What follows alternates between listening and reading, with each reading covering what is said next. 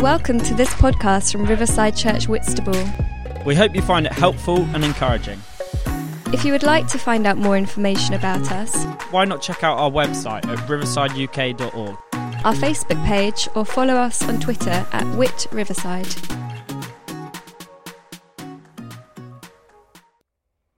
Hello and welcome back to Riverside Online. Welcome back to our Greater series where we're exploring the book of Hebrews in our Bibles together.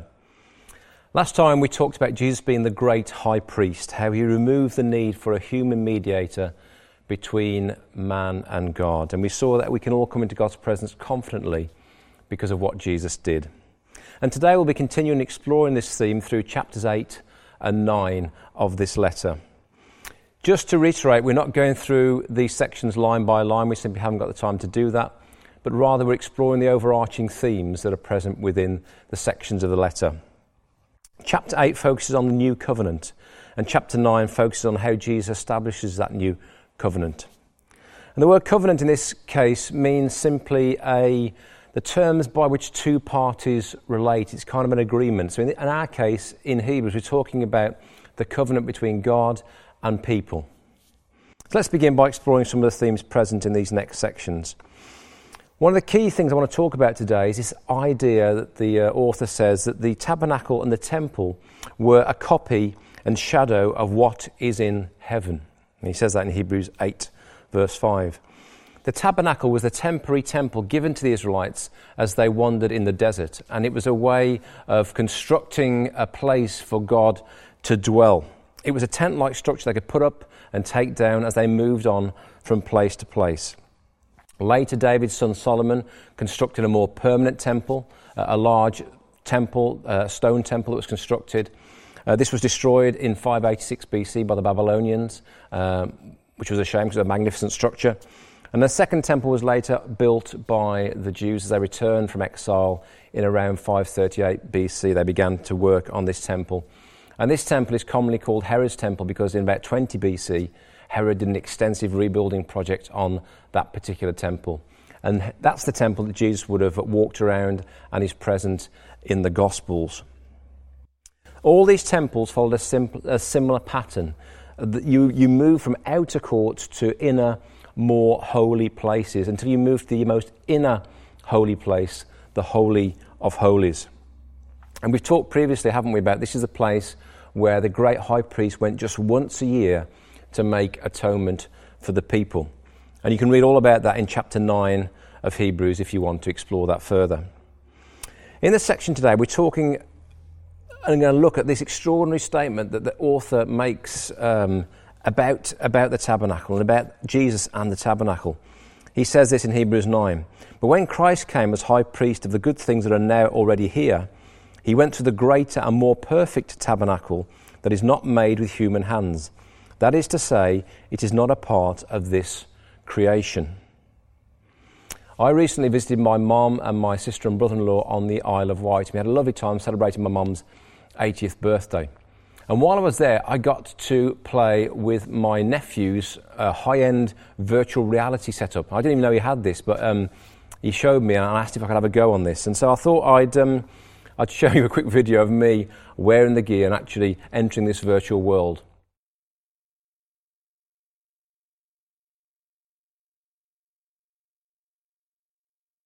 Now, as you watch that, all you see is me looking very silly, making strange movements in a small room, in a bedroom. But for me, the experience was completely different. When I put that headset on, I entered this massive immersive world. The bedroom disappeared, and I was in this huge, high-up sort of mountain loft where I looked out through windows to the left-hand side and saw this extensive mountain range off into the distance. I could look up and see the stars in the sky. I was in this huge space, in this huge immersive space, and I was dodging these people coming towards me and picking up objects and trying to throw them, and I was interacting with this virtual world that was invisible to you and to the people watching on. It was extraordinary. When I first put those VR goggles on, I was just transported into a completely different space, a different, much more expansive environment. But when I lifted those VR goggles, I was back in the small bedroom. And it was like existing in two very different realities. And I think the writer of Hebrews is trying to describe something like that in this section when he talks about Jesus entering a temple, a tabernacle, that is not part of this creation. We can't see that temple and tabernacle that the author of Hebrews is referencing. It was of a different realm. The earthly tabernacle was just a series of tents and poles that could be put up and taken down to create a temporary temple. But it represented something much greater. It represented the dwelling place of God. In fact, it was a copy of the heavenly tabernacle. That's what the author of Hebrews says. It was a copy of something in the heavenly realm. It was a shadow, just kind of a small facsimile of what was present in the heavenly realm. And that heavenly tabernacle was greater and is more perfect and is not made by human hands. So this heavenly tabernacle that's being described is so much more than the earthly tabernacle. And unlike my VR experience, it's also much more substantial. In Hebrews chapter 8 it says this: the ministry Jesus has received is as superior to theirs as the covenant of which he is mediator is superior to the old one, since the new covenant is established on better promises. And this section is full of greater language. Jesus' ministry is superior. The covenant he mediates is superior. The promises on which the covenant's based are better. And all the words here talk about surpassing or stronger or better or superior. And Jesus comes to create this new covenant between God and people, a new way of relating based upon superior terms. But why was this new covenant needed? Well, this is outlined in chapter 8. It says this: for if there had been nothing wrong with that first covenant, no place would have been sought for another. But God found fault with the people. There was a problem, and that problem is described as a fault. The writer describes it as a fault, and the fault was with the people of God. The people of Israel didn't remain faithful to the covenant that God had established and put in place. The Israelite people were fickle and flaky, as we all are, and they kept breaking the covenant terms of the relationship.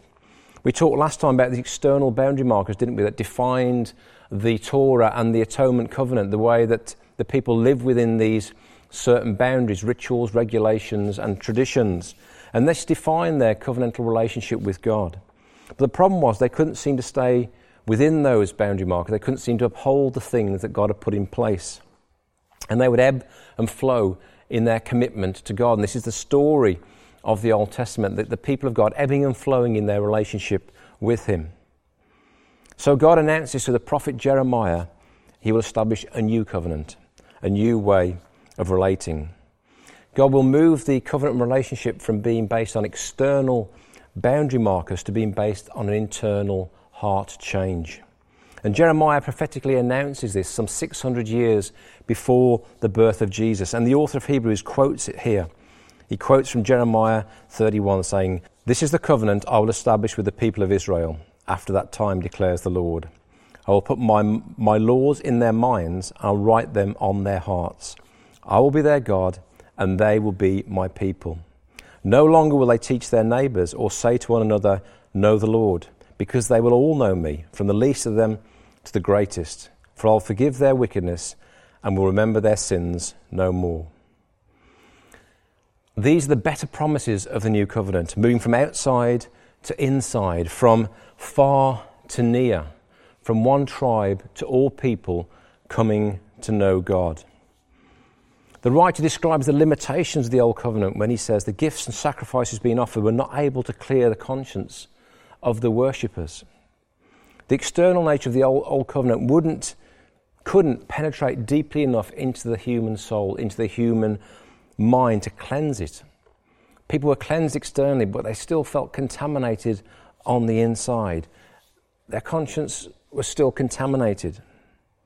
Jesus dealt with these limitations.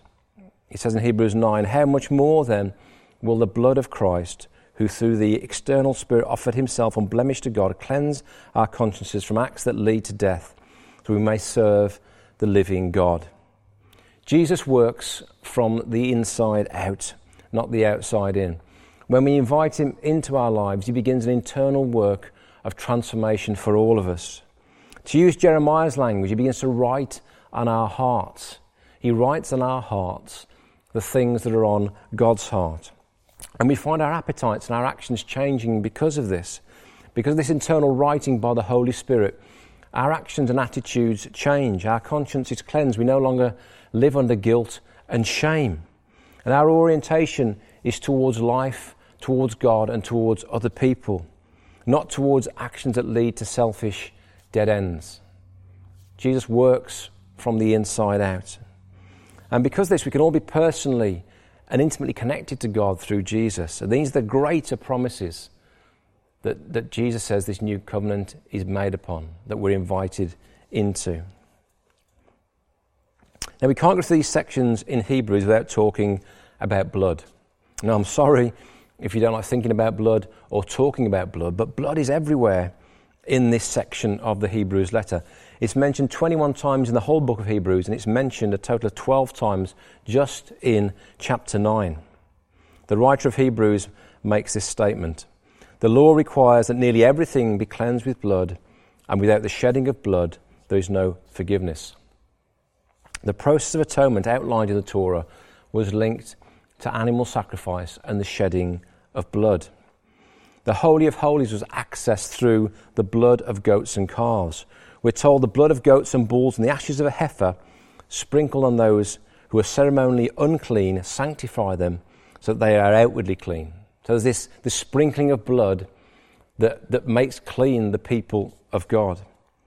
And he also goes on to say it's even necessary for the copies of the heavenly things to be purified with the sacrifices. So everything was scattered and spattered with blood. There was a shedding of blood that made atonement for the people and even for the items that were used in that atonement process. So the sins of the people of Israel and the whole ceremonial system were cleansed by the shedding of animal blood. The astute amongst you would have realised by now that Jesus isn't an animal. He's not a goat, he's not a calf, he was a person. So why is his blood linked to atonement? Well, when Jesus took the bread and the wine that night as he had that last meal with his disciples, he made this extraordinary statement. He said, "This cup is the new covenant in my blood, which is poured out for you." And this statement would have blown the mind, I think, of his disciples who heard it, because for them the thought of a human sacrificing for atonement was such an alien concept.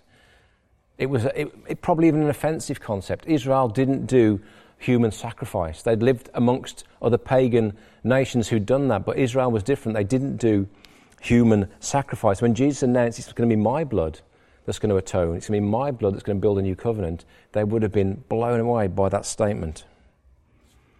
Jesus announced this new covenant will be founded on the shedding of his blood, not on the shedding of animal blood. And this shedding of blood would come in the most humiliating and shameful way, the Roman cross. Crucifixion was designed to inflict two things: pain and shame. And when we see impressions of crucifixion now, we often think, we see images of people lifted high up on crosses, wearing a bit of clothing for modesty. But in reality, when you were crucified, you were stripped naked. And you were basically at eye level. So people could walk past and see you in your excruciating pain and in your deep humiliation as you hung there naked. They could look straight into your eyes. And Christianity is unique because it starts with this extraordinary event of the death of its centerpiece, the death of Jesus Christ, in this most humiliating and shameful way. When we read the Apostle Paul saying in his letter to the Romans, he says, "I'm not ashamed of the gospel." We transpose our modern embarrassment onto that. We think, Paul got over the fact talking about Jesus with his friends, because occasionally I get a bit embarrassed about talking about Jesus with my friends. But Paul wasn't saying that. Paul wasn't saying, "I'm not ashamed of the gospel because I'm embarrassed about sharing the gospel with friends." He was saying, "I've managed to reconcile at the center of my faith is this act of deepest shame and humiliation." For a Jew, for their king, for their Messiah to be crucified and humiliated in this way, it would have been really problematic. But Paul recognized that when Jesus did that, there was something utterly unique and utterly powerful. He goes on to say this, "I'm not ashamed of the gospel because it is the power of God that brings salvation to everyone who believes. first to the Jew and then to the Gentile. The humiliation of the cross is the power of God that brings salvation to everyone who believes, both Jew and Gentile alike. It is significant that Jesus died in this way, that he died on a cross. His crucifixion does something extraordinary. It does something extraordinary. It serves as a model for those who follow him. And Paul outlines this in another letter to the Philippian church. He says, in your relationship with one another, have the same mindset as Christ Jesus, who being in very nature God, did not consider equality with God something to be used to his own advantage. Rather, he made himself nothing by taking the very nature of a servant, being made in human likeness, and being found in appearance as a man, he humbled himself by becoming obedient to death, even death on a cross. Now, Paul isn't giving us a lesson in theology here. He's showing us how we should live. Because Jesus humbled himself in that way, we too should humble ourselves. He tells us at the start of this chapter in Philippians 2, he says, do nothing out of selfish ambition or vain conceit. Instead, value others above yourself. And he encourages us to have the same mindset as Christ. Because of what Jesus has done, then we as followers should echo some of that in our own lives. Jesus suffered this shocking humiliation for us, and so we should be a people of utter humility. And there's a deep mystical connection, I think, between what Christ suffered on the cross and his followers. Paul says later on in this letter to the Philippians, I want to know Christ, yes, to know the power of his resurrection and participation in his sufferings, becoming like him in his death, and so somehow attaining to the resurrection from the dead. Paul wants to know Jesus. He wants to know him better. And so he wants to enter into the suffering of the cross. Because you see, the Christian life isn't all about victory and mountaintop experiences. Some of the times we know Christ best and most intimately is in the midst of our suffering. We sometimes never more connected to him than when we connect with his suffering on the cross. And this is what's called the cruciform life, when we enter into that cross experience with Jesus, that deep place of intimacy. Jesus was humiliated for us on the cross, and so we too are called into that place of humility. And there's a mystery going on here with the cross and with Jesus and with us. The whole concept of atonement through the shedding of blood is difficult to understand, and I really appreciate that. And many struggle with, why would God want to sacrifice his son to bring about forgiveness? Why is that necessary? What we've learnt over these past chapters, I think, is that this isn't something done to Jesus. In fact, we learn from Hebrews that Jesus is both the sacrificer, the great high priest, and the sacrifice. He's both. He's both. He's the great high priest who enters into that most holy place and surrenders his own blood in the most powerful and permanent form of atonement for us. It says in Hebrews chapter 9, verse 12, he did not enter by means of the blood of goats and calves, but he entered the most holy place once for all by his own blood, so obtaining eternal redemption. God didn't demand anything that he didn't provide on our behalf. And atonement through blood is a mystery, I think, that we'll never fully understand here upon the earth. But let's not think that God is somehow distant and demanding. Jesus came as fully man to reconcile us fully back to God. And he did that himself. He entered that most holy place, that heavenly tabernacle, as the great high priest, and gave his own blood for you and I. And he cleansed us inside and out once and for all. He did what the blood of animals could never do. Jesus fulfilled all the obligations of that first covenant and established a superior one with greater promises of new life for everyone who chooses to accept that invitation and respond to him. I want to close today with a quote from Stephen Burnhope's book, Atonement and the New Perspective, which really brings this all together. Atonement then originates and has always originated in a covenant-making event in the heart of God. His relational restorative work via an ongoing covenantal relationship is the story of the Scriptures, from beginning to end. The cross was the ultimate manifestation to the world of a covenantal love that began at its foundation.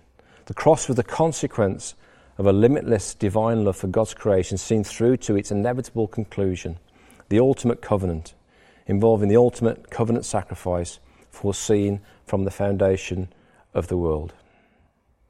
Let's pray. Lord Jesus, we thank you that you invite us into these greater promises, that you as the great high priest entered the most holy place on our behalf, and you shed your blood once and for all to bring about eternal redemption.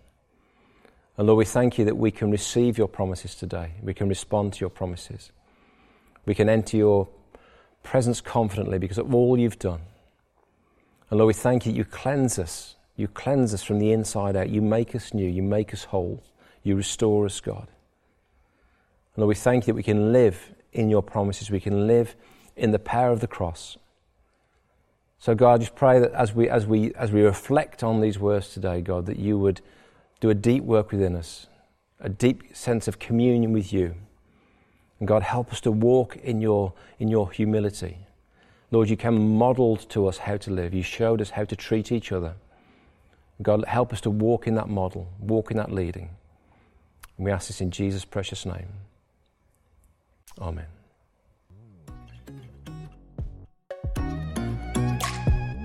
Thank you for listening. If you'd like to contact us about this talk, To hear more or to find out about Riverside Church Whitstable, then visit our website at riversideuk.org. also you can contact us through our Facebook page or tweet us at Whit Riverside.